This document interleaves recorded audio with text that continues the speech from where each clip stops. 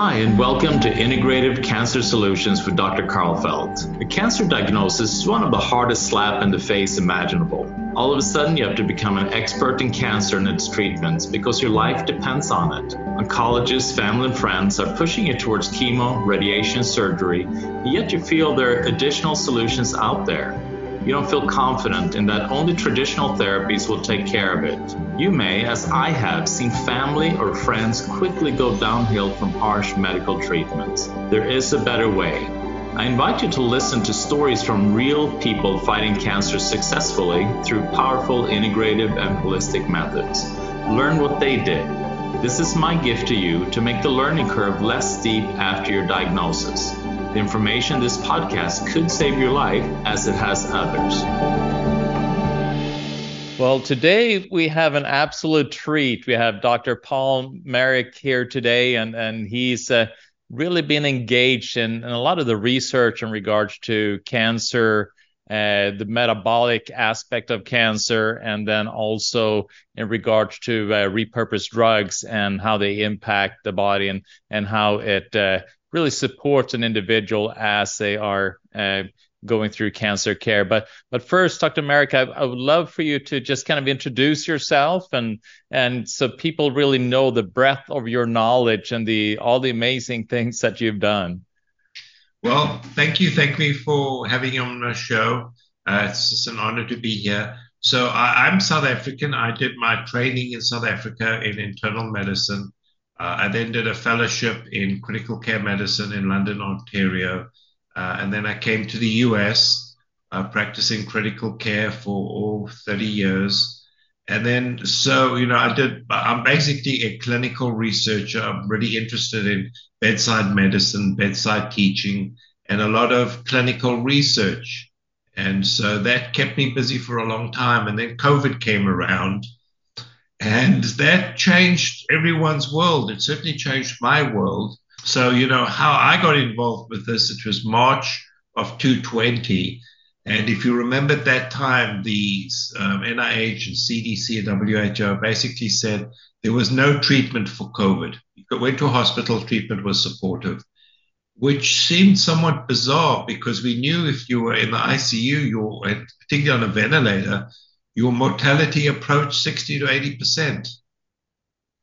And there's no disease that you're not going to try and treat.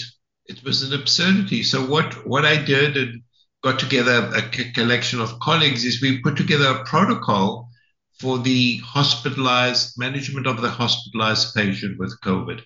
And one of the drugs we suggested right back in March of 2020 was corticosteroids.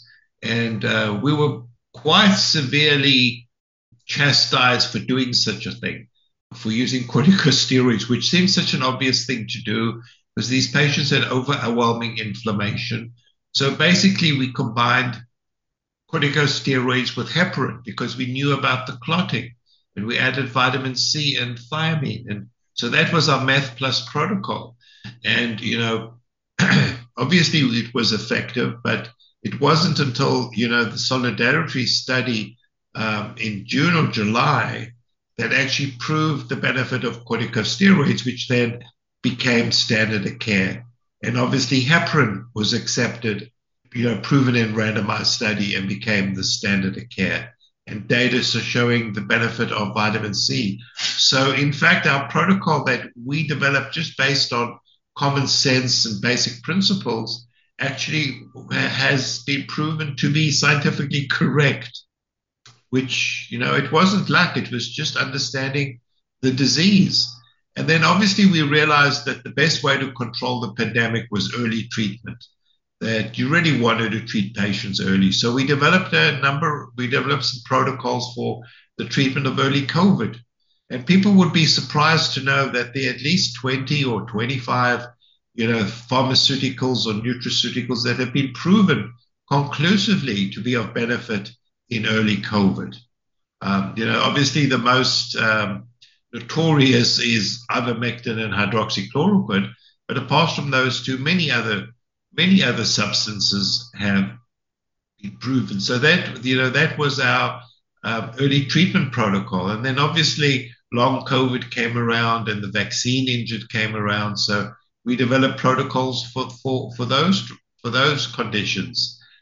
And so I think, COVID shone a big bright light onto the failure of the medical system, the corruption, the deceit, the dishonesty, and the war on repurposed drugs and cheap and effective therapies. So I developed an interest in, the use of repurposed drugs and the use of simple treatments to cure common medical diseases, because, the standard pharmaceutical, medical school, medical institution approach is to treat these people with drugs that basically treat the symptoms, that don't treat the cause, and keep them taking medications forever. So, we developed a protocol, or I developed a protocol for type 2 diabetes, because it is a curable disease. And so I know that personally, because I used to be a type 2 diabetic, and I changed my diet and I changed my lifestyle, and I'm no longer a type 2 diabetic. So it's really important. And then I became interested in cancer because I think it's a really important disease. It is going to become the commonest, the most common cause of death. And I think the current narrative is much like COVID. It's based on, false premise and false therapy. And there are very effective alternatives that are scientifically based that can make an enormous impact in the treatment of patients with cancer. And so that's my most recent project, so to speak. So what kind of, when you're talking about false premise, the road that has been traveled mostly, with research is you find genetic mutations and believing that this is a reason why a cell become cancerous is because of these genetic mutations, and that can be due to a number of different reasons that put stress on the DNA. So is that the premise that you are concerned about, or? Cancer is complicated. And so, I do not think that it is primarily a genetic or a chromosomal disease. I think it is, I follow or I become really interested in Thomas Seyfried's work, Otto Warburg's work, that cancer is really a metabolic disease. And so that many of the changes in genetics and in the chromosomes are secondary to the metabolic changes. I think there's an interplay with your genes and metabolism. I think the gene theory is false. And so there have been many studies that have basically proven that the genetic theory or the mutation theory just doesn't hold scientific ground. Firstly, there are many patients who have cancers that do not have mutations. Secondly, there's no characteristic mutation of any particular cancer. So there's no particular mutational fingerprint which characterizes any cancer. Some cancers have many mutations, and these evolve with time. So I think that genes play a role. I think genes may predispose to cancer. I mean, we know this with the BRCA mutation. Patients with familial polyposis, they have a genetic predisposition. But what's interesting is if you look at the risk of cancer with BRCA1 today versus 40 years ago. So 40 years ago, the risk of a woman getting cancer with the BRCA1 was about 30%. Now it's 70%. So there must be some other environmental factor that it's not just the genes. The other thing which is fascinating is chimpanzees they're the closest species to mammals, to us humans. We have 98% gene homology between humans and chimpanzees. Chimpanzees rarely get cancer, and chimpanzees, even though they have the BRCA gene, never get breast cancer. So there is something about our lifestyle that is causing cancer. And it's just you can't describe it only to the genes. And so one of the things that's been looked at quite a bit is not only the cell in itself, the healthy cell or the cancer cell, but also the environment, the microenvironment that it's in. So what kind of role does that play in regards to the expression of that cell and what direction that goes? Yeah, so these were concepts that I had no idea about. I just thought you had cancer and cancer cells. And then I discovered there's something called the tumor microenvironment. So the tumor grows in a community. So this is a community which basically allows the tumor cells to prosper and grow.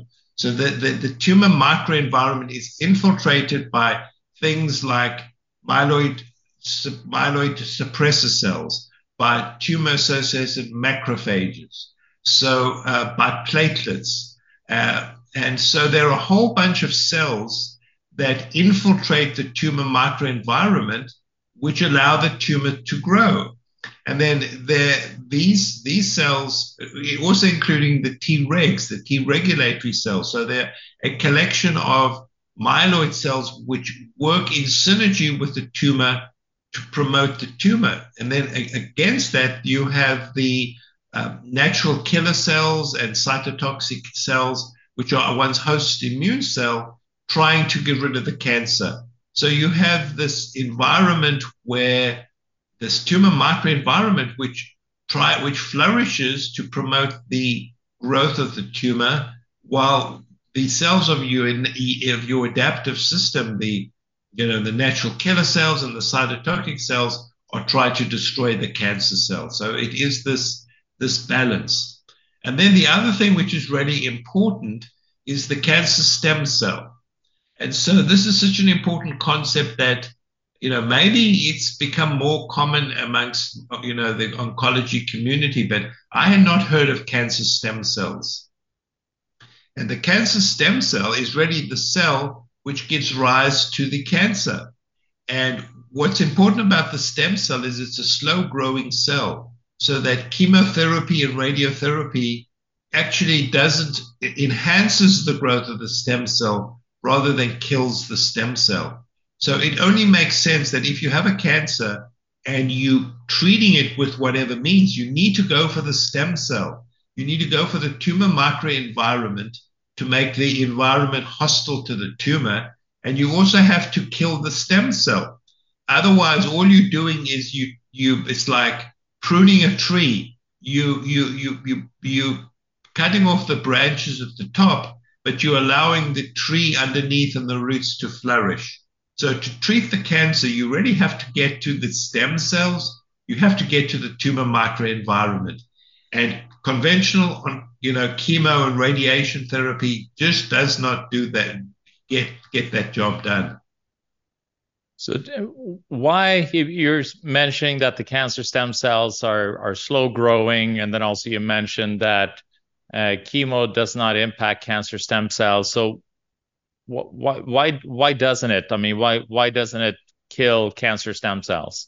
Yeah, so most chemotherapy drugs act on rapidly dividing cells. That's how they work. And surprisingly, tumor is made up of a whole heterogeneous collection of tumor cells. And only at one time, approximately 10% of actually tumor cells are actively dividing. And so the chemotherapy, acts by, interfering with dividing cells. So it kills the rapidly dividing cells. It also kills the rapidly dividing cells throughout the rest of the body, the bone marrow, the lining of your mouth, the lining of your GI tract, other fast-growing cells. But it leaves the stem cells, which are slow-growing, intact. And so that's one of the problems with chemotherapy. And you mentioned, you also used the word heterogeneous. So frequently we learn about the tumor and the type of cancer, obviously with a biopsy, and then we can learn kind of the genetic makeup. And you made the point that genetic makeup may not be the strategy, or going after that may not be the strategy in order to be able to effectively treat the cancer. So if it's heterogeneous, does that mean that if you do a biopsy in one location, can the expression or the type of cancer cells be different in another location than where you did the biopsy? Yeah, absolutely. I think the genetic mutations may differ, the morphology may differ, the microenvironment may differ. So it's not like you have a homogeneous population of cancer cells and a homogeneous microenvironment. It's a very heterogeneous environment, which I think is important, as you say, in terms of how to treat the cancer. And so what kind of control does an individual have? Because it sounds like the tumor microenvironment is really important to address when you're dealing with cancer, because it seems like the cancer cells are really affected by the signaling from the tumor microenvironment. So what can an individual do? Does an individual have control over the tumor microenvironment in some fashion? So that's a really good question. And the answer is yes. So almost all of the repurposed drugs that we recommend do three things. They promote cell death of the tumor cell, apoptosis. That's number one. Number two, they actually have an effect on the tumor microenvironment. They increase the activity of the natural killer cells, and they potently inhibit the activity of the T regulatory cells, the tumor-associated macrophages. So they favorably alter the tumor microenvironment. And a lot of this is the anti-inflammatory effect. So it's the inflammation which drives many of these cells in this environment. So the repurposed drugs, they go for the cancer cell. They improve the microenvironment. The other thing that they do is they go for this cancer stem cell. So almost all of the repurposed drugs we recommend actually inhibit the growth or kill the cancer stem cells. And I suppose the fourth thing they do is they alter in a positive way the risk of angiogenesis. So angiogenesis is the development of new blood vessels, and the new blood vessels aid in the formation of distant spread. So if you can inhibit angiogenesis, you can decrease the likelihood of metastatic spread. And so the remarkable thing is almost all of the repurposed drugs that we use. So most cancer chemotherapy drugs act on one specific pathway in one specific mechanism. But what's intriguing, and it's truly an astonishing fact, is that almost all of the repurposed drugs are pleiotropic in the way they act. They act on multiple different pathways simultaneously. It's truly an astonishing phenomenon. So you can look at Mebendazole. So Mebendazole is, it has received, quite a lot of attention because of, there was a famous case of a gentleman with non-small cell lung cancer who took Mebendazole and was cured. And he's promoting the use of these drugs.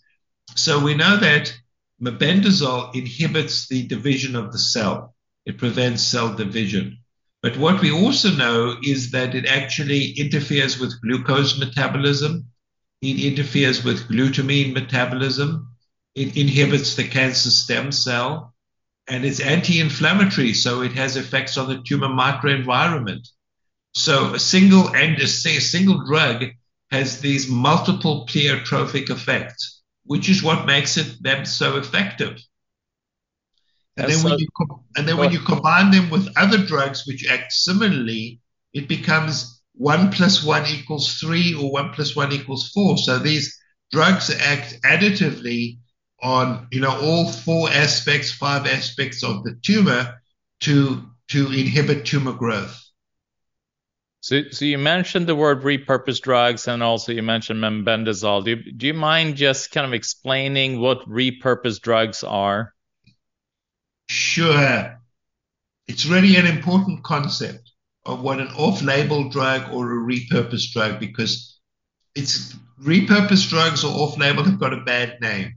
So the way it works in the United States is that, a pharmaceutical company develops a drug, whatever that drug is, and they develop it for a specific indication. Say it's a cardiac drug for an arrhythmia. And so the drug gets licensed by the FDA. In order for a drug to be licensed, it has to be safe and it has to be effective for a specific indication.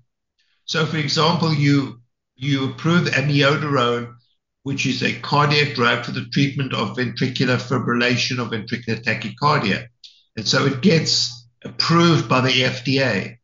And by the rules and regulation, the drug companies can only market or advertise that drug for that indication. But it so happens that most drugs have a benefit just beyond what it's licensed or registered for. So, for example, amiodarone is a very good, effective drug for the treatment of atrial fibrillation. And it's actually the standard of care for the treatment of atrial fibrillation. But it's being used off-label. So it's being used for an indication for which it's not approved, yet it's highly effective. In order for the company then to get it relabeled, they have to do a whole host of additional studies, which are really expensive. So it's really not in their interests to do these additional studies just to extend the license when it's already been used for that purpose. And so the bottom line is between 30 to 40% of drugs prescribed in hospital are prescribed off-label. And it may be as high as 60% in pediatric cases. So, for example, if you use amoxicillin to treat otitis, which is middle ear infection, it does not have an FDA approval for that indication. So although it's basically regarded as standard of care, which it really is, it's being used off-label. And so there's nothing wrong with using a drug off-label. It happens every day. The FDA, in fact, endorses and promotes the use of FDA off-label drugs. They say, it's perfectly fine for doctors to use drugs off-label at their own discretion. But then COVID came around and it seemed like the rules and regulations suddenly changed to suit this particular narrative. But that's what off-label is. It's people think of it as some kind of, a dirty term and a secondhand drug, but that's not true. It's just using a FDA-approved drug for an indication for which it's not officially approved. And you mentioned then, the pharmaceutical company would have to go back, do extensive testing, spend a lot of money in order to be able to approve then for these other usages. The challenge then is obviously that this drug may have been around for a while.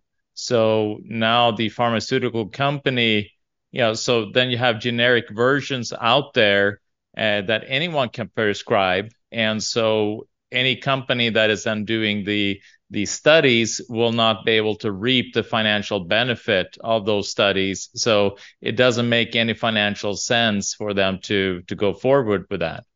Absolutely. You're absolutely correct. So it is a balance because once the patent of the drug has expired, there's no incentive for the company to do any further tests because, it can be made generically by, generic companies. So they lose interest. If you can't get a patent on something, you can't make money. Somehow Big Pharma loses interest in the drug.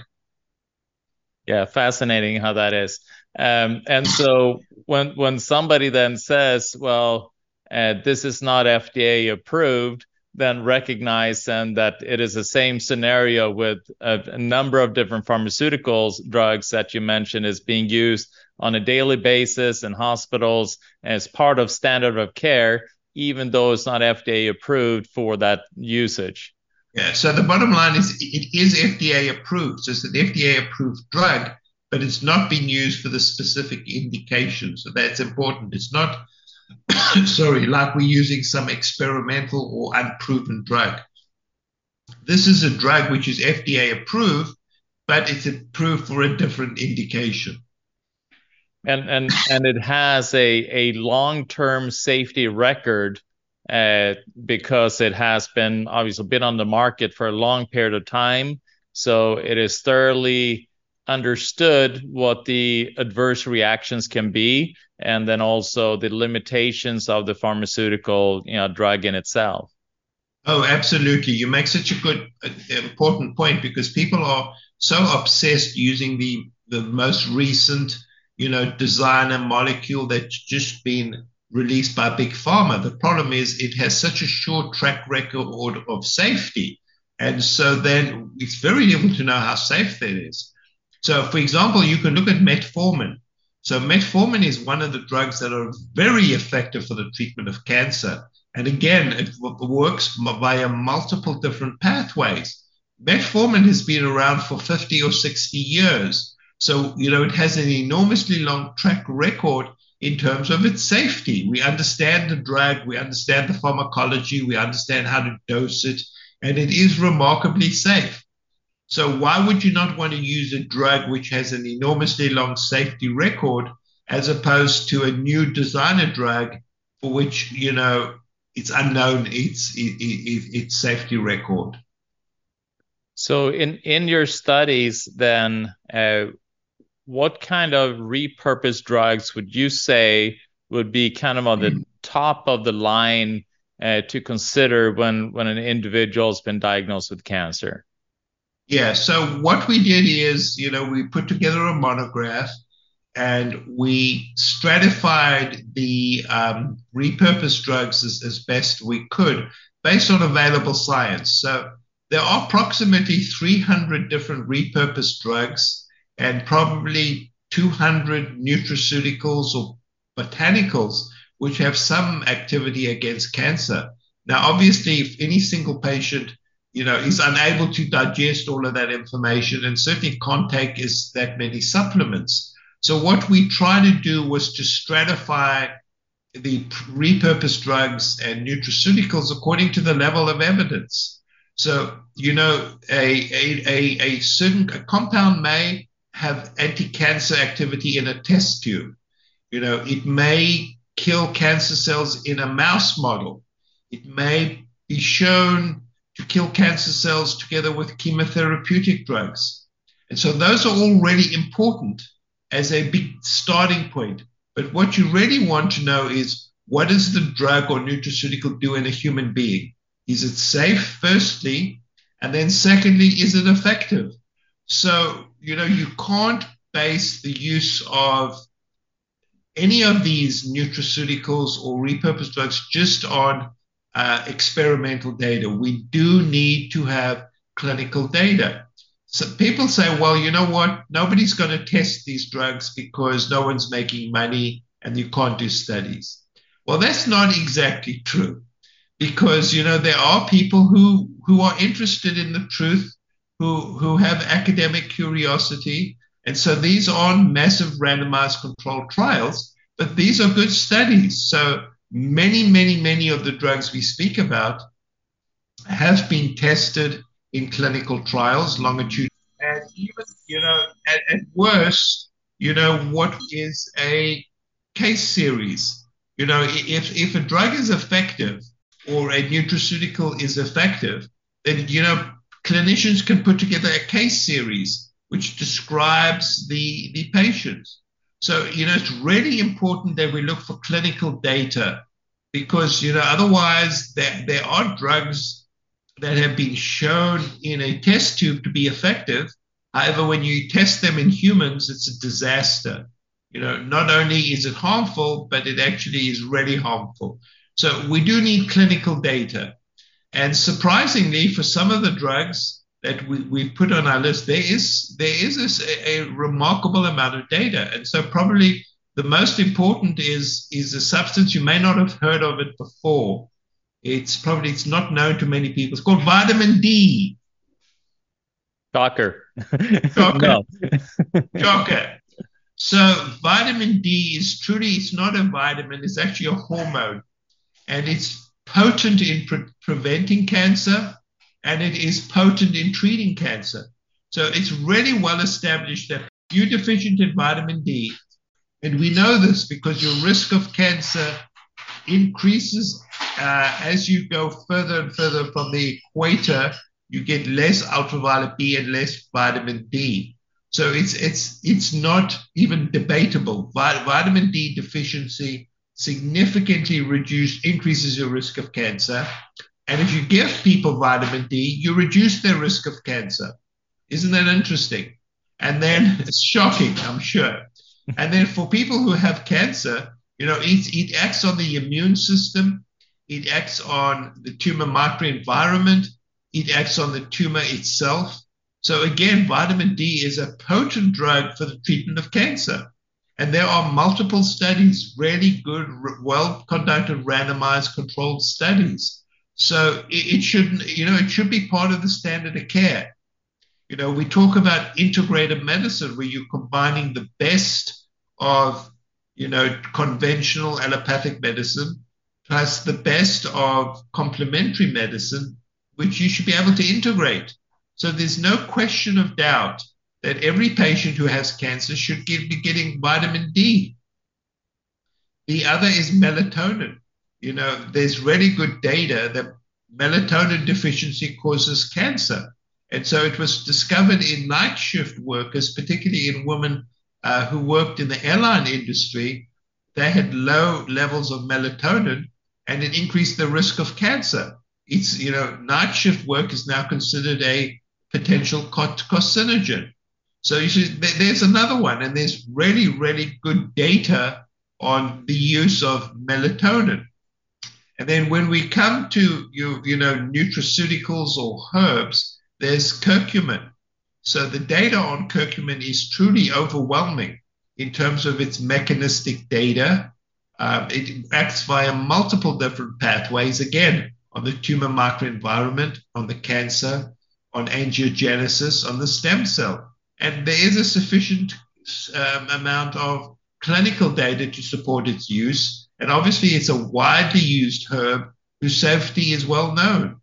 So, that's another one. The other one we like is green tea. So green tea extract has enormous number of pathways through which it benefits the patient with cancer. Again, it causes cancer cell apoptosis. It acts on the microenvironment. It acts on the stem cell. It's very important for glucose and glutamine metabolism. So, green tea is another one. So there is a fairly good list of compounds that are really very effective for the treatment of cancer. And so what we say is if people are undergoing, conventional chemotherapy, that's fine. But at the same time, they should take these additives to supplement. It's really complementary medicine. It's integrative. You're using the best of both worlds. And then obviously, if patients have a cancer that's not chemotherapy responsive, to try and kill the tumor, what usually happens is they kill the patient. So there are certain tumors such as, pancreatic tumors that really respond, neurotumors that really respond poorly to chemotherapy. And so in those situations, one should be, more inclined to use repurposed drugs and metabolic therapy. We're really, considering limiting the use of these toxic medications, which really don't provide any quality of life. Yeah, so the challenge becomes, when a patient goes to an oncologist and the oncologist only has certain tools that they can offer, so they will then offer therapies that may not be in the best interest of the patient, just because the oncologist really does not have other tools. So the patient then need to recognize that in addition to kind of listening to the oncologist, that there are other options out there that can then be more effective, and that they don't only have to rely on the limited amount of tools that the oncologist has at their disposal. Yeah, I mean, what you say is absolutely true and a fundamental question. Obviously, if you're a hammer, the whole world looks like a nail. And if you have limited tools in your tool chest, you got to offer the patient what you have and what may not be in the patient's best interest. And so it becomes awkward, but I think the patient should have a conversation with their oncologist. They should, inquire about, because the bottom line is we know over 50% of patients with cancer use complementary and alternative medicine. It's just the way it is. And so oncologists must recognize this, that the patients whose interests they have at heart are frustrated with the treatment they're receiving. So really they should engage in a conversation. And if the oncologist is not comfortable or familiar with some of these therapies, well, they should say, okay, why don't you go see an integrative physician and we can work together. It should be working together to achieve the best outcome for the patient. It shouldn't be a competition. It should not be competitive or antagonistic. It should be working together for the patient's best interest. And so the patients need to be informed and enlightened. And that's, I think, the bottom line, because otherwise they're going to be passive passengers in this journey and are just going to do what the oncologist tells them to do. And so that's really the main purpose of our monograph, our cancer care monograph, is for patients to read it, realize there are other choices and alternatives, and that they can empower themselves to take charge. I think the days of when patients are just passive, recipients of therapy is over. Patients have to participate in the care. They have to play an active role. And so especially when it comes to diet. So most oncologists tragically think diet makes no difference, tell the patients, eat whatever you want, eat candy, eat chocolates, eat milkshakes, whatever. And so that's a tragedy, because we know without question of doubt that diet and dietary manipulation and the limiting of glucose makes such an important difference. So patients have to be involved. They can't just be passive conduits anymore. They have to take an active role in their disease. And that's the only way they will succeed. And then also then in regards to the chemo, then having the discussion so they can really understand the type of cancer and the track record of the chemo in regards to their type of cancer, whether the oncologist is looking for curative, meaning that chemo has been proven to really cure this cancer, or if we're looking for palliative, where you're just trying to control the cancer with the chemo, or there's really no evidence that chemo is beneficial in any way, and now you're just adding chemo and then putting more stress, you're adding toxins, you're suppressing immune system, and you're decreasing the abilities or the individual's vitality to fight the cancer on their own. Absolutely. I think it's critical that oncologists give patients true information, and accurate information, that they need to know, is the cancer I have curative? Is chemotherapy curative? If not, does chemotherapy improve my quality of life? Does it prolong life? Or is it just merely some form of palliation? So the oncologist has to really be honest in terms of the prognosis and what the chemotherapy can achieve. And so patients can then participate in the decision making if they're given that information. I mean, there's no question of doubt that certain tumors are highly chemo responsive. Gonadal tumors, choriocarcinoma, testicular tumors, certain lymphomas are highly chemo responsive. And so in those patients, it makes sense to follow an aggressive chemo protocol.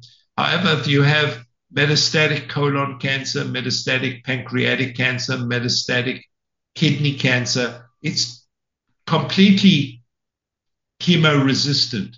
So trying to blast those patients with chemo just doesn't make any sense. And I think oncologists have to be honest with their patient.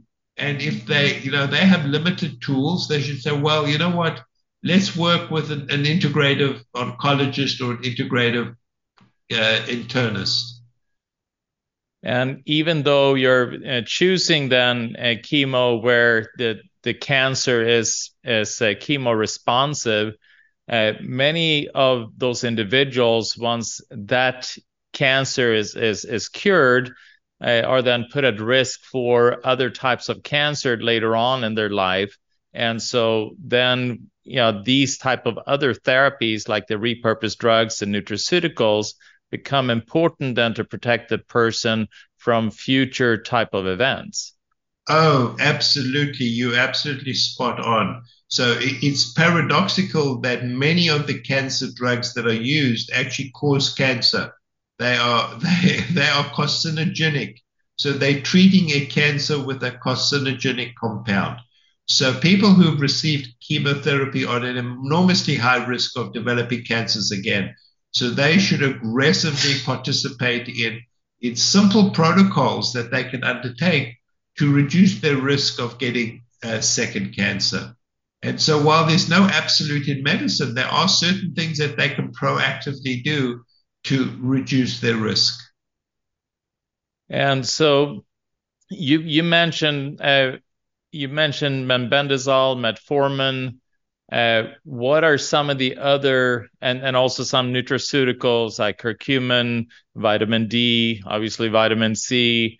What are some of the other type of repurposed drugs that you feel, and obviously and the monograph, the link to the monograph, we're going to have that as part of this interview, so people can click on it and have access to it, because it is quite phenomenal. But there's a long list. Omega-3 fatty acids are really effective, primarily because of their anti-inflammatory effects. The Chinese herb berberine, which is a very effective anti-diabetic medication. It's also very effective for cancer, partly because it modulates glucose metabolism. In Europe, many integrative oncologists use mistletoe. And so there's really very good data, randomized controlled trials showing the benefit of mistletoe. I would imagine it's not that common amongst American oncologists, but it's used quite aggressively in European countries, particularly Germany and France. Believe it or not, the statins, atorvastatin. So statins are useless to prevent cardiac disease. So that's a complete and utter hoax. The cholesterol cardiac statin is a hoax, but surprisingly, statins, the lipid-soluble statins, are very effective for the treatment of cancer. So that's another drug which one can use. And then, surprisingly, the drug which has a very long history of use, the antabuse, which disulfiram, which is used to treat people that are alcohol addicted, is highly effective against cancer. So there is a long list of repurposed drugs that appear to be highly effective in the treatment of cancer.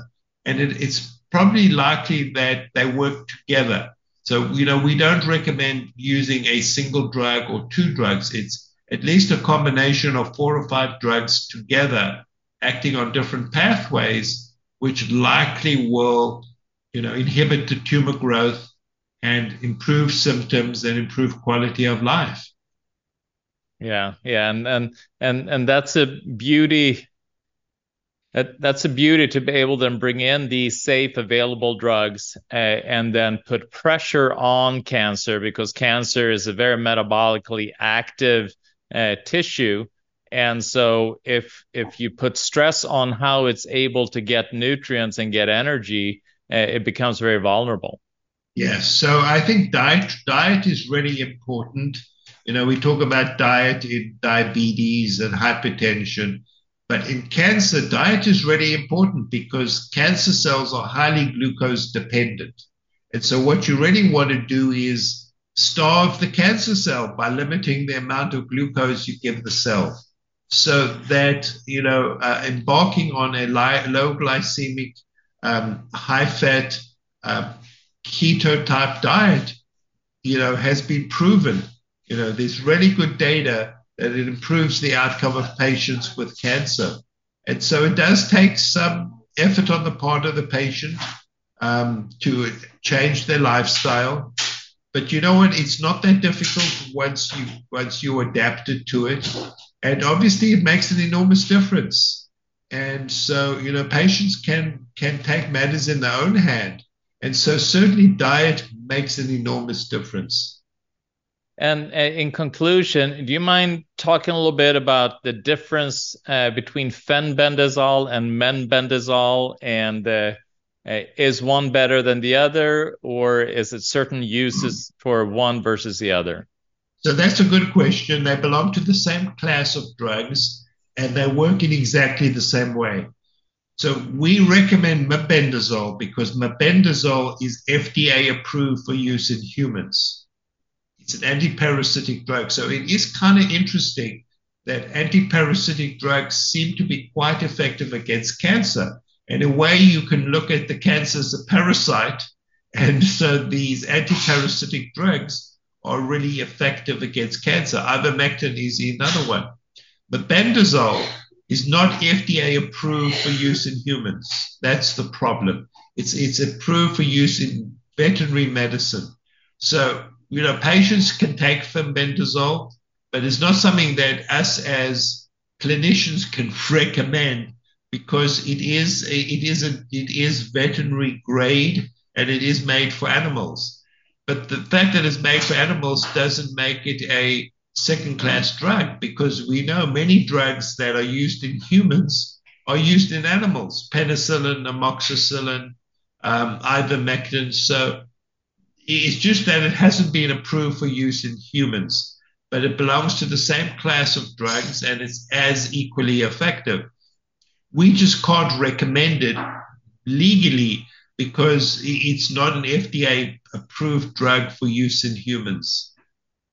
Well, Dr. Marik, this has been wonderful, and you're bringing forth such powerful and incredibly important information. We're going to have the link to your monograph, if that is okay with you, of course, associated. Yes. So that way people have access to that, and this is free information that you've worked hard at to develop. And so thank you. Is any other kind of resources that you feel is important for the listeners that we should make available? Yes, so they can go to our website at flccc.net, and can download the monograph. And then there are some really interesting books that are available. If they're really interested, Thomas Seyfried's book, Cancers and Metabolic Disease, is a really, really good book. It's a little bit detailed and a bit complicated, but it's a good book. Travis Christofferson wrote a really good book on, tripping over the truth, which is a really good book. It goes through the history of cancer and the history of chemotherapy. So it's a really good book. Robert Lustig wrote a really good book on metabolic disease. My friend, and I forget his name now, wrote a really good book. So I think it's important that one select out authors that have a credible history, because there is a lot of misinformation out there. So you want to focus on authors that have a good track record. So many of these books are listed in our monograph. Right. Yeah, so the person I was thinking was Tim Noakes. So Tim Noakes wrote a really good book on the keto diet and a healthy approach to eating. So these are good. He's an excellent scientist. So I think these are really important books that are important for people to read. Beautiful. Well, Dr. Marik, thank you so much for coming onto this podcast and sharing your information and for making it available to the public. Thank you so much. Thank you, and thanks for having me on your show. It's been an honor. The information in this podcast is for educational purposes only and is not designed to diagnose or treat any disease. If you'd like to know more about what my center offers, please visit thekarlfeldcenter.com. Please join us next week for another live consultation with a patient diagnosed with cancer on Integrative Cancer Solutions with Dr. Karlfeldt.